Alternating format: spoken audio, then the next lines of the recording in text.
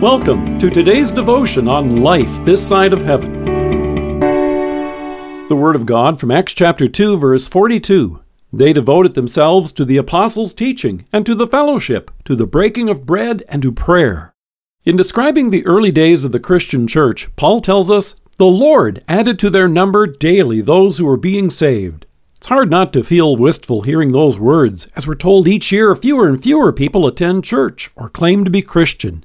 That's not a recent trend. It's continued over the last number of decades.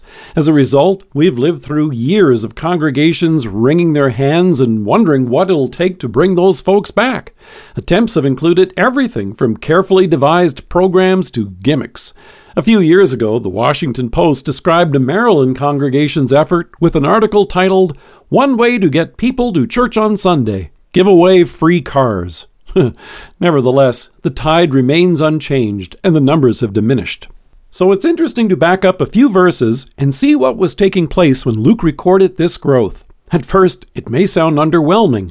Luke states simply, they devoted themselves to the apostles' teaching and to the fellowship, to the breaking of bread and to prayer.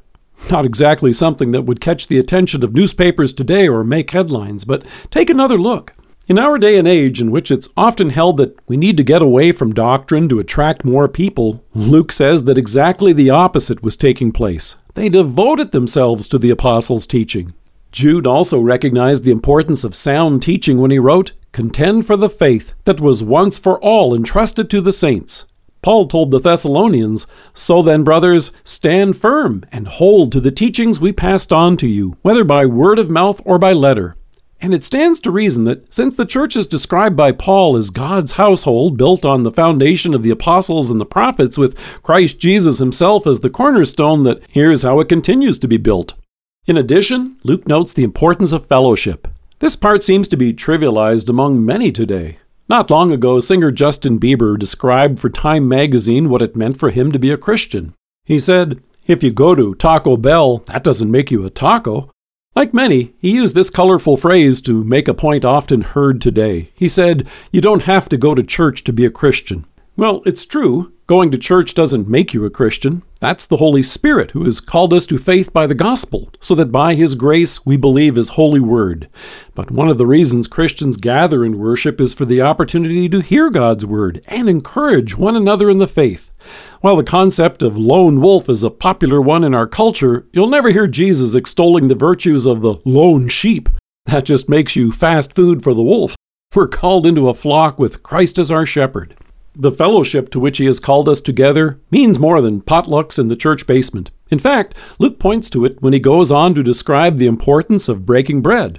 In 1 Corinthians, Paul asks, "The cup of blessing that we bless, is it not a communion in the blood of Christ? The bread that we break, is it not a communion of the body of Christ?" And that word for communion in Greek, koinonia, is the word fellowship. We come together to receive from our Savior His body and blood shed for us on the cross for the forgiveness of sins. And by it, He strengthens us in faith toward Him and in love toward one another, which moves us to prayer, not just for ourselves, but for everyone.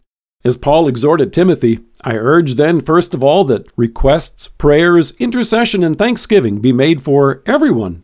It brings our thoughts and prayers and joins them with care and action as we live out our faith and reach out with the love of God to the world around us. It may not sound trendy, but the manner by which the Holy Spirit continues to grow Christ's church in our midst is the same as it's always been. Let us pray. Risen Savior, bless us that we may continue to devote ourselves to the apostles' teaching and to the fellowship, to the breaking of bread and to prayer. Amen. Thank you for joining us. If you are listening to us by podcast or on Alexa, we invite you to browse the resources that are available on our site at lifethissideofheaven.org. God bless you and have a great day.